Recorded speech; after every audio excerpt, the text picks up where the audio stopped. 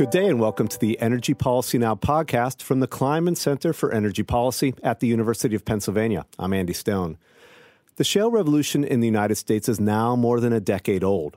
In the intervening years, energy companies have tapped vast, previously uneconomical oil and natural gas resources through a suite of technologies, including hydraulic fracturing, commonly called fracking, and horizontal drilling.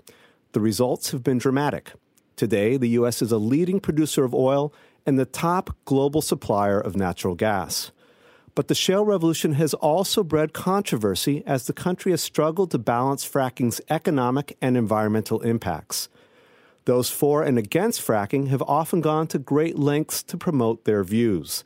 Along the way, previously quiet communities from Pennsylvania to North Dakota have struggled to accommodate waves of drilling rigs and energy workers. Today's guest spent several years traveling the country to get to know the communities where fracking takes place. Daniel Ramey's travels led to his new book titled The Fracking Debate: The Risks, Benefits, and Uncertainties of the Shale Revolution. The book seeks to relate the perspective of communities and citizens on fracking's front lines and provide unbiased answers to some of the biggest questions surrounding fracking. Daniel, welcome to the podcast. Thanks, Andy. It's great to be with you. Daniel is a senior research associate at Resources for the Future, where he focuses on energy and climate policy. He also teaches energy policy at the Gerald R. Ford School of Public Policy at the University of Michigan and is a faculty affiliate at the University of Michigan Energy Institute. So, Daniel, once again, thanks for coming on the podcast and congratulations on the book, which I've had the pleasure of reading. I thought we'd start out I'd like to ask about your work and how you came about writing The Fracking Debate, in which you set out to provide a level-headed view of fracking. Well, this project started probably back in 2012 when I was in graduate school at Duke University in North Carolina. I was doing an internship for the North Carolina Department of Environment, and the state legislature asked the department to do a study on the potential impacts of shale gas development in North Carolina. I raised my hand and volunteered to work on that study, and for some reason they let me do it. So I started getting to know the topic of shale gas and oil development, and got really fascinated by it. It was a fascinating subject for many reasons.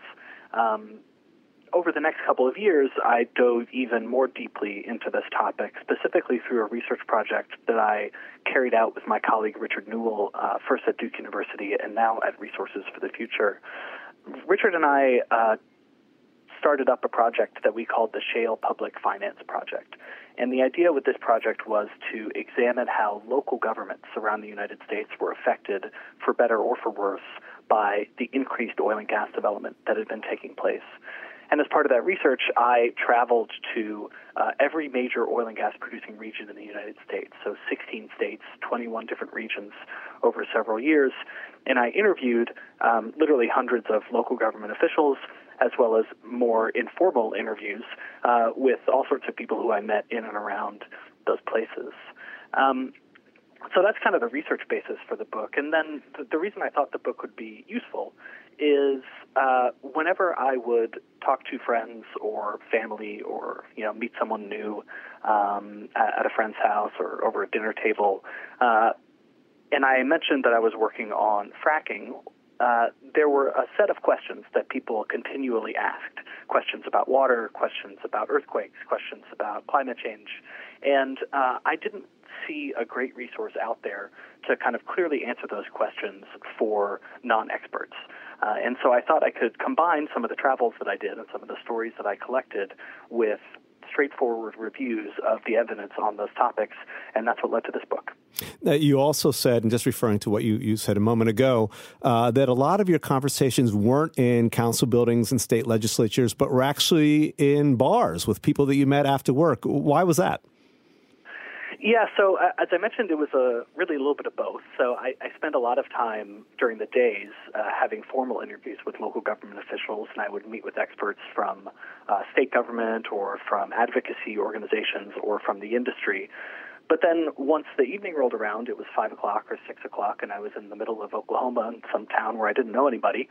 And so I would find a place to have dinner and usually sit at the bar and talk to the bartender or whoever was next to me and ask a different set of questions about how the community has changed over the last several years.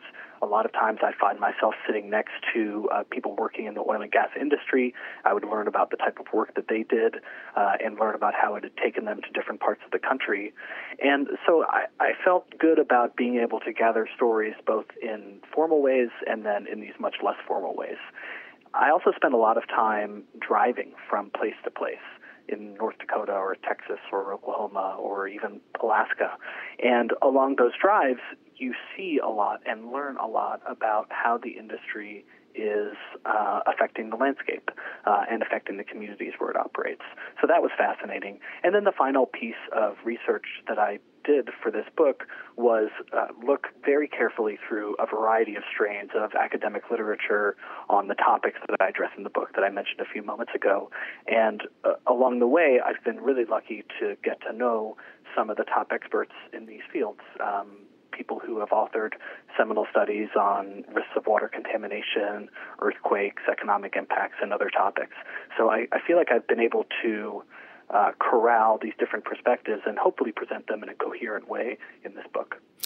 Now, one of the first things you get to in the book is controversy over the actual definition of the word fracking.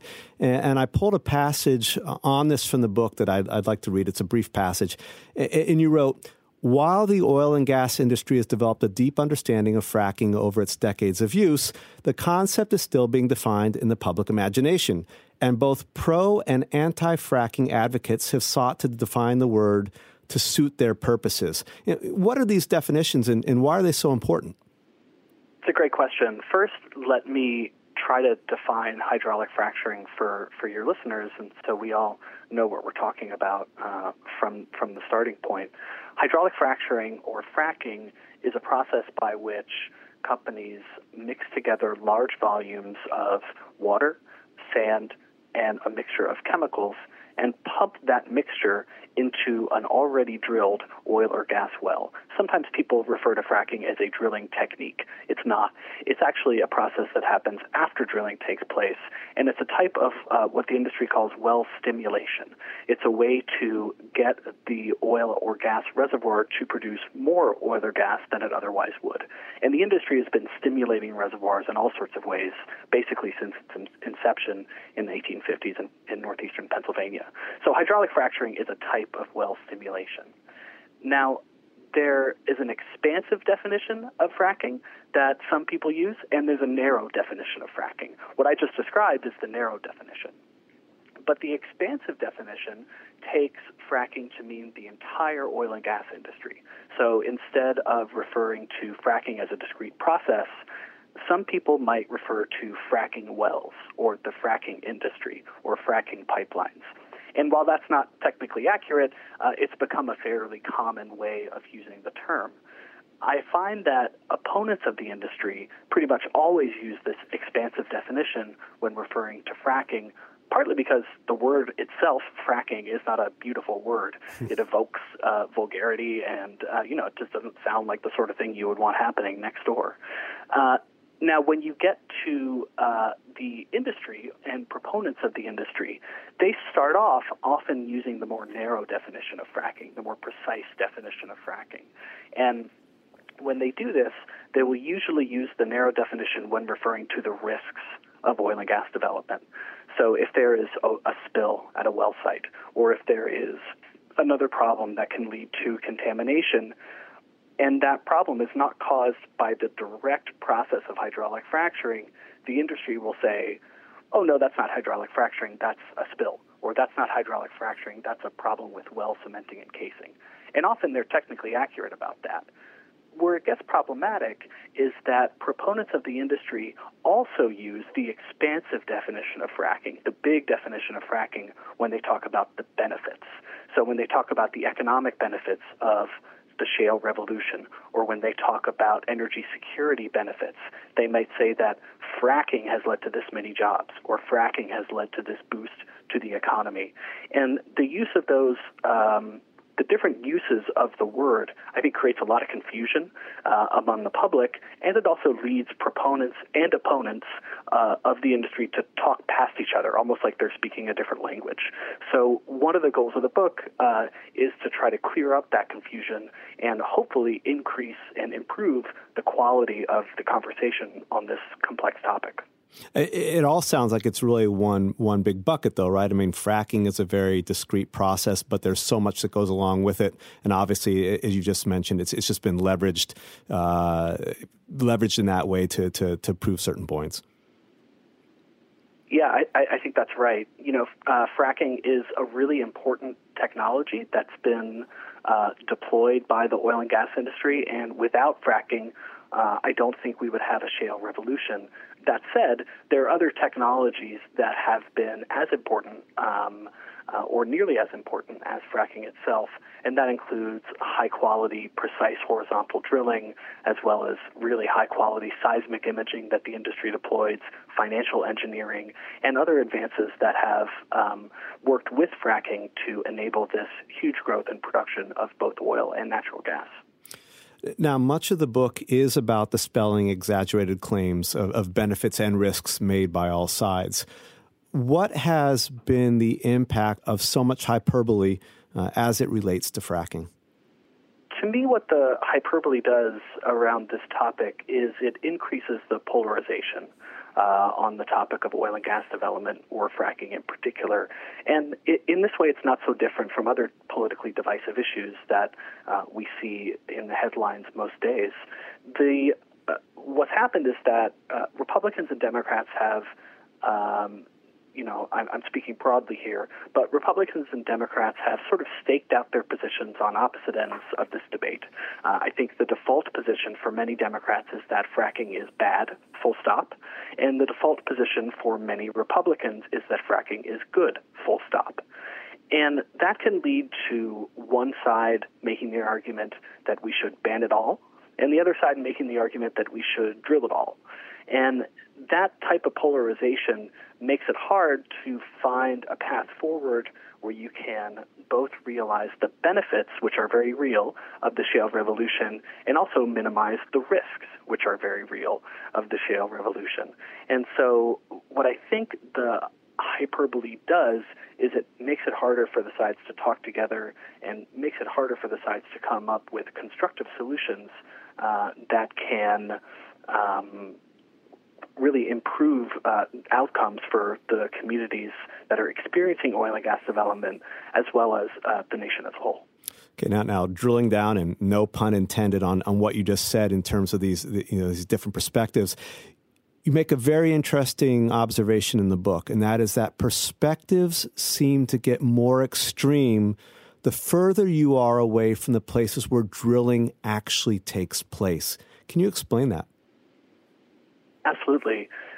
This observation comes from kind of two pathways. One is personal experience, and the other is research on this topic. So the personal experience is that I've lived in Durham, North Carolina, and Ann Arbor, Michigan for most of the last 6 or 7 years.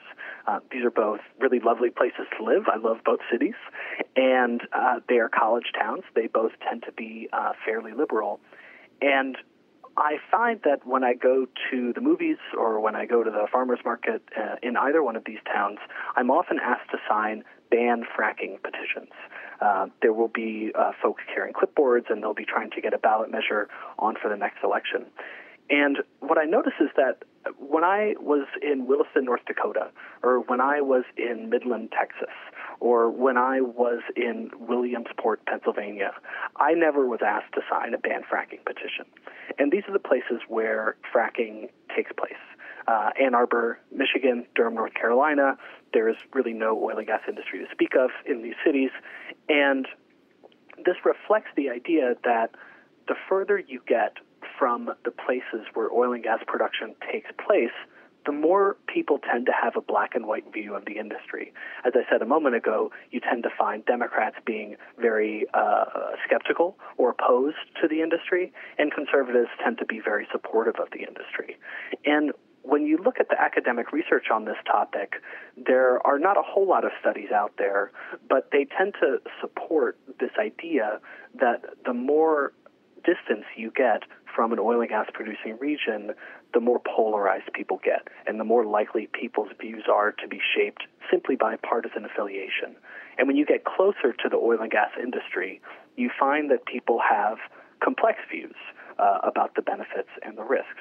That's something certainly that I observed firsthand when I interviewed people, and they would say things to the effect of, well, this boom has been really great for the economy, and my son is thinking about staying around town and working in the industry rather than moving away. But I really hate the traffic, and I'm a little worried about this whole earthquake thing. Obviously, that's a simplified and stylized example, but those are the types of stories that I would hear all the time when I was talking to people in bars and in city halls around the United States. One of the issues you also bring up in the book is that some of the impacts, the potentially negative impacts, are more concentrated when you get to the cities. For example, water contamination or air pollution from drilling operations. And at the same time, some of the benefits are also more or less concentrated the closer or further you get away from the locations. How does that color the views of people when they look at this? I think the direct experience of the benefits and the risks that these communities have faced over the last 5 to 10 years has, first of all, colored people's views such that they don't see this issue as a black and white issue. They may see it as more positive than negative or more negative than positive, but I did not have a single conversation with anyone in these oil and gas producing regions that thought it was either all good or all bad. Now, I know there are some people out there who are in these communities who are very pro-industry or who are very anti-industry, but in my experience, meeting with the elected officials and meeting with just kind of regular folks out to eat at a restaurant or a bar, that wasn't the most common view. And so what that tells me is that there is a mix of good and bad. And one of the most interesting stories that I recount in the book that I'll briefly describe here is a story from a kind of a famous place on the oil and gas map, a place called Dimock Township in Susquehanna County in Pennsylvania. And many of your listeners may be familiar with Dimock or maybe even have been there. Dimock is a place where there was a high-profile instance of water contamination from oil and gas drilling in the early days of the Marcellus Shale development. The contamination was not caused directly by fracking. Instead, it was caused by other errors in the oil and gas drilling process. Nonetheless, the Department of Environmental Protection in Pennsylvania found that this one company was at fault for contaminating over a dozen drinking water sources for homeowners in Dimock Township. What the department did is they worked to resolve this issue with the company and with the residents, and they also imposed a moratorium so that the company couldn't drill any new wells within 9 miles of this source of contamination. Now, that might sound like an understandable approach, and I think it is an understandable approach. But what I found when I went to Dimock is that the people who lived in this one particular area where the contamination happened, you saw a lot of anti-fracking signs and you saw a lot of opposition to the industry. But if you start to zoom out and move further away from that road and you get into that 9-mile radius where no new drilling was taking place, many people in Dimock actually wanted more drilling to occur because they wanted the economic benefits and the royalty revenue that would accrue to them if drilling took place. And so Dimock has been a poster child for those who are opposed to oil and gas development. But if you dig down a little bit deeper, you actually see that it's really a poster child of the complexity of this issue, where you have some individuals in the community experiencing harm and damage, and other individuals wanting to see more of the industry coming to town, and actually more rather than less drilling.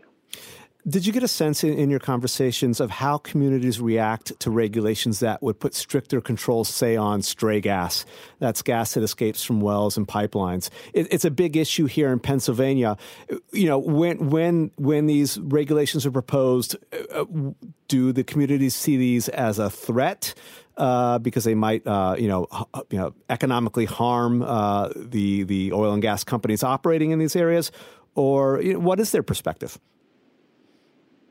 It's a great question, and to be honest, I don't have a great answer for you. Most of the support for or opposition to regulations, where you really see that debate playing out, or where I've seen it really playing out, has been in the newspapers and in state government. I know that many individuals, certainly those who have been negatively affected by stray gas, they would tend to be supportive of additional regulation, but those who have been affected by stray gas are in the large minority, so there probably aren't a whole lot of them. And I know that many people have benefited from royalties that have come into them. So I don't think I asked that specific question of many of the people that I spoke with, but I would have a sense that, again, there would be a mix of views within these communities. Now, you write that the impact on the communities of oil and gas development can also be very different depending on where those communities are located. For example, in Pennsylvania versus Texas. How are the perspectives different? That's a great question, and they're really different in lots of ways. It's easy to, I think it's easy for some people who don't have much experience with the oil and gas industry to assume that it looks the same everywhere you go. Sometimes I see a picture of an oil and gas well that proponents or opponents might put up in an advertisement or in a movie clip that seeks to portray the oil and gas industry as if it is one thing in every place. The reality is that it is adapted to its local environment, both its geological environment, its surface environment, its political environment, its economic environment, and really looks different depending on where you go. So, for example, in Pennsylvania, obviously there was a long history of oil and gas development, oil development in particular, going back to the 1850s in northeastern Pennsylvania. But more recently, the surge in shale development has, I think, brought about an entirely new scale of activity to southwestern Pennsylvania, northeastern Pennsylvania, and other regions where Marcellus development has really occurred. And for some of these communities, this was a new experience, especially in northeastern Pennsylvania. There really hadn't been much oil and gas development previously. And what we found is that both communities and regulators needed to get up to speed with these new technologies being deployed and with this new industry coming into town. And so in Pennsylvania in particular, I think there were some environmental challenges, some related to stray gas, others related to wastewater management, that the regulatory system wasn't quite ready for when shale development took off in Pennsylvania. As time has gone by, I think regulators have gained expertise, companies have gained expertise, and the communities and citizens have pushed for additional protections. And I think that has helped reduce some of the risks in Pennsylvania. At the same time, if you look at a place like West Texas, the Permian Basin, they have been experiencing large-scale oil and gas development in the Permian since the early 20th century. And so this latest round of oil and gas development has been very intense, and it's brought a new boom to the region, but it's not an entirely new experience for the folks who live out there. As a result, the regulators who work with the industry, the citizens who live in these towns, I think they are less taken aback and perhaps a little bit less startled by this boom than their counterparts in Pennsylvania, or other parts of the country might be who have less experience with the industry. Well, there's also the flip side to that, which would be the bust. And I think you also mentioned, I think you went to a specific example, I believe, in North Dakota, where there'd been the boom in oil drilling and production, and that's calmed down a little bit in the last couple of years. And then suddenly these towns that had grown very rapidly. There'd been a lot of investment in homes and in schools and community centers and policing, et cetera. Suddenly, the people were no longer there. And it sounds like that might be a new experience for certain areas, whereas in Texas, not that it makes it any easier or less painful, but it's something that people, I guess, over the decades have learned to expect. That's a great observation. And I'm glad you brought up North Dakota, because North Dakota, when you look at it and compare it to Pennsylvania, or even if you compare it to West Texas, it's a much more rural part of the country. There are far fewer people per square mile. In addition, North Dakota does have some experience with the oil and gas industry, but once again, this boom, primarily brought about by drilling into the Bakken Formation in North Dakota, has really been of a scale that no one else had experienced in their lifetimes in the area. As a result, when the oil price crashed in late 2014 and stayed low through 2016, a lot of the local governments that I got to know, places like Williston, North Dakota, Williams County, McKenzie County, Watford City, Dickinson, North Dakota, really beautiful places and lovely towns in a lot of ways, they have struggled to plan for and manage the volatility that is more or less inherent in this industry. As you rightly point out, Andy, West Texas, they've been through multiple booms and busts before, and people know that the industry isn't always going to be roaring at its loudest. In North Dakota, I think the downturn hit them a little bit harder and has in some ways been harder to absorb because it is such a rural community. The towns and counties where Bakken development has taken place have been so transformed by the oil and gas industry that they've had a hard time dealing with the boom. And then when the bust comes, they have a harder time dealing with the bust because it has become such an important part of the local economy. The last thing I'll say about this is that over the last year or so, I think we've actually seen relatively steady activity in oil and gas producing regions. I wouldn't really characterize it as either a boom or a bust. Right now, I think in the Permian Basin, it's really booming. Things are really cooking out there. But in most oil and gas producing regions in the U.S., things are at something of a Goldilocks level for many of the communities that I'm familiar with, in that they are not really being overrun by the oil and gas industry, but at the same time, there's enough activity going on so that the economy is healthy and services are strong. Looking at the big picture, Daniel, in the book you write, and I quote, that the fracking genie is out of the bottle. And you don't seriously entertain, nor does anyone you interview in the book entertain, a world without fracking.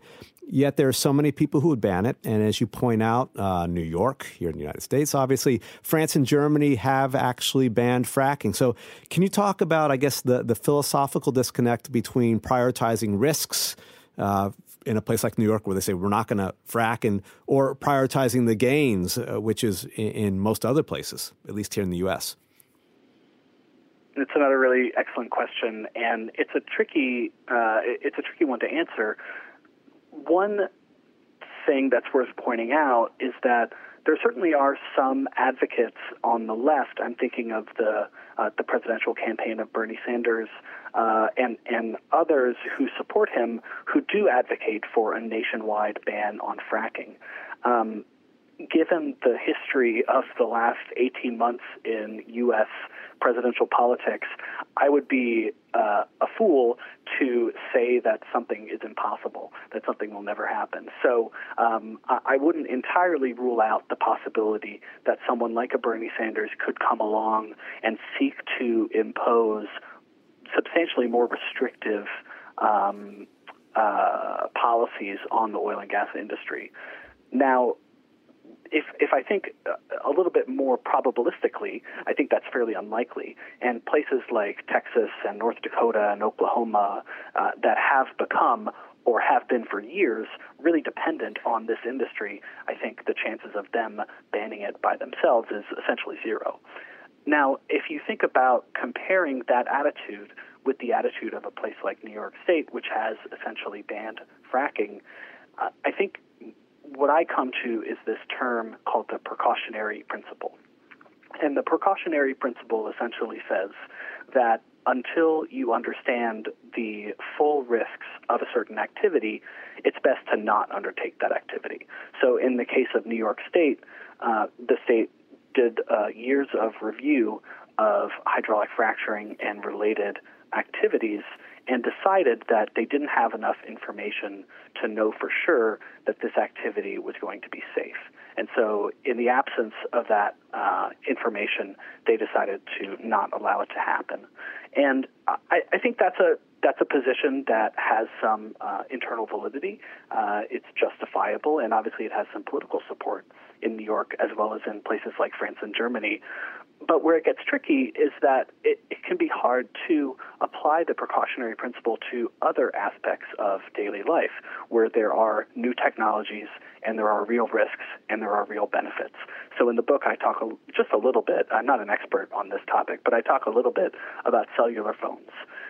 If you look at the literature on cellular phones, there are enormous benefits, right, of these mobile technologies that we enjoy every day, almost every one of us, and there are also real damages that we can observe. These include things like increased vehicle accidents. They include, people bumping into you when you're walking down the street and they've got their head in their phones. But there are also more long-term concerns where we don't have all the answers. There are some who are worried that increased use of cellular phones could increase the rates of certain cancer risks over time. And while the evidence points to that not being a huge risk, I don't think it's been exactly ruled out either. So my cell phone example is, fairly basic, but the central point is that if we applied the precautionary principle to every new technology in our lives and in our world, without also thinking about the benefits that those technologies provide, then I think it's really hard to make good public policy. Now, taking this a step further, as I read the book, something that struck me was the different levels of burden of proof that are faced by those who might oppose fracking versus those who generally support it. And to put it simply, it's harder to definitively prove, as you point out in the book, that fracking is bad, for example, that it harms health, than it is to move forward and produce and deflect potential allegations of the sort. What do you say to that, and what does that mean in a practical sense?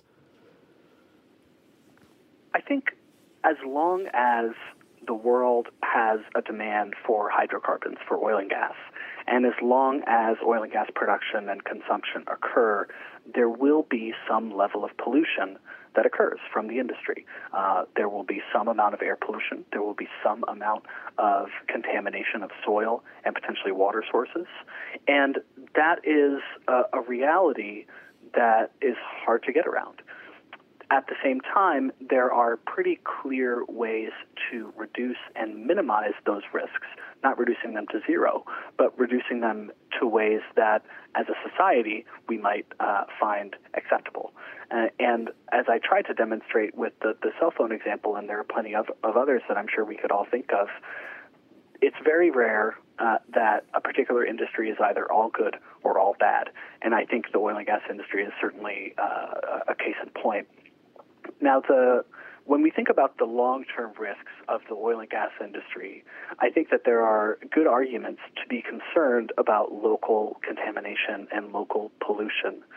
But if you look at the history of the industry, if you look back 150 years to Oil City, Pennsylvania, or if you look back 115 years to Beaumont, Texas, and Spindletop, and you look to these other places where the oil industry has operated for decades and decades, what you find is that there are places where there is contamination. But what you also find is that there are cities that have sprouted up and that are thriving on top of these locations. So Beaumont, Texas is an example, Oil City, Pennsylvania, Titusville. There are so many cities that sit on top of what used to be large oil and gas fields that it's hard for me to think that the current spate of oil and gas development that we're seeing is going to lead to widespread city-level or region-level contamination, because we haven't seen it in these other historical cases. And in these historical cases, the technologies were more crude, to use a pun, and the protections were not as good as they are today. And so that's kind of how I think about the long-term risks associated with this industry, that they are real, but they are likely to be pretty localized. A couple more questions here, and the next one refers to a very, I think, a revealing passage, interesting passage near the end of your book, and it relates to a couple in Texas, and the husband has spent his career working in the oil and gas industry, and he and his wife both support fracking. Yet the wife has serious misgivings when oil and gas development threatens her favorite place in Texas. It was interesting. You know, what conclusion do you draw from this? And is there a kind of a larger implication here? I think the implication that I think your listeners will see as I tell this story is that, again, just the central theme of this book, which is that things are complex and that even supporters of the industry can feel uncomfortable with it if it's under the right conditions. So the story is about a friend and colleague of mine named Rick, who works for a pretty large independent oil and gas company. He and his wife Janice have moved around the country working in the industry, and they've seen the economic benefits that the industry provides, both to them on a personal level and also to the communities that they operate. They also are pretty happy with the way that most operators in their industry work. It's really hard to safely produce oil and natural gas under the extreme pressures and technical challenges that the industry deals with on a day-to-day basis. And while there certainly are cases of pollution, Rick has explained to me that generally he thinks they do a pretty darn good job of minimizing those cases of pollution. Now, there was recently the announcement of a large discovery of oil and natural gas in a previously undrilled portion of West Texas. And the oil and gas play was called Alpine High. It's right near this beautiful little town called Balmorhea in West Texas. And Balmorhea has these wonderful natural springs where you can go swimming year-round. They've got really nice little shops and restaurants in the town. There are beautiful mountains in the area. There's a deep space observatory that relies on dark night skies in those mountains. And so Alpine High is a place where there hadn't been drilling before, and it's a special place to many people, including Janice, Rick's wife. Now, even though Janice and Rick support the industry, Janice doesn't want drilling to happen in this special place. She is concerned that it'll spoil the views. Many people are worried that there could be some risk to the springs in Balmorhea. There's also concern about making the sky less dark, which would negatively affect the observatory. And there are other issues that are specific to the region as well. And my message in conveying that story is similar to the one that I try to convey with the Dimock story, which is for people who think that the industry is either all good or all bad. When you get out to these regions and you start talking to these people, it becomes pretty clear pretty fast that there is a mix of risks and benefits, and that the best policies, I think, are going to try to balance those benefits and rewards. So let me ask you this. After all of the research that you've done and the many people that you've met in many different places, was there a unexpected finding or big surprise on any level that stood out following all of this for you? Well, I think we've touched on a couple of them. To me, the the story of Alpine High and the story of DMIC are both were both really fascinating to me, and that's why I talk about them in the book, because they run counter to the simple narratives that we might hear often about this topic of fracking. One other thing that's really surprised me and has surprised many observers in the world of oil and gas over the last 5 years in particular is the pace of continued technological improvement in the industry. So when shale development really got going in 2007, 2008, we started to see large volumes of shale gas come on the market. There were a number of commentators who were skeptical and who didn't think that the technology would continue to evolve, and they expected that these shale plays would dry up relatively quickly. And the same thing has been true for the history of the oil and gas industry, really, which is many have been skeptical that technology will be able to continue improving and continue producing quantities of oil and gas that can satisfy the market demand. And what's really amazed me over the last 5 or 10 years, as natural gas prices have dropped to historic lows, and as oil prices dropped in 2014 and have stayed relatively low since then, the industry continues to improve, and they continue to find ways to get oil and natural gas out of the ground cost effectively. So that's been surprising and just fascinating to watch on a technical level. It also has important policy implications, which is that for those of us, and I count myself among them, who care a lot about the challenge of climate change and dealing with the challenge of climate change, the problem of climate change isn't going to be solved by trying to restrict supply, because companies will continue to find new areas and new technologies to deploy to satisfy demand if demand is there. Instead, the policy approach that I think makes the most sense is trying to focus on reducing demand for fuels that are polluting and for putting policies in place that are sensible, like a price on carbon, and investing in research and development for the energy technologies of the future that can put us on a sustainable path moving forward. And so those two aspects, I think, are interlocking the idea of technological development and policy uncertainty, and I think they have huge implications for the United States and for the world as a whole. Thanks. And I have one final question for you here. Did your work on this book and the experience of writing this book change your view of fracking? And if it did, how? Well, I think it won't be a big surprise to your listeners who have gotten to this point in the podcast that my views have changed, and that they've changed towards the middle.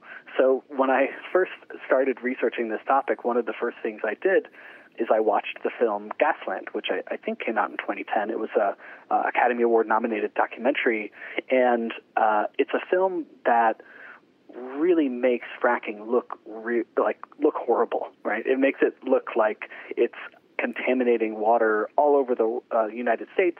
It makes it look like it is making people sick all over the United States, and that it is a sort of major pressing public and environmental health risk. Now, I didn't necessarily buy all of that when I watched the film at first, but as I learned more about the industry, I learned that things were not that simple.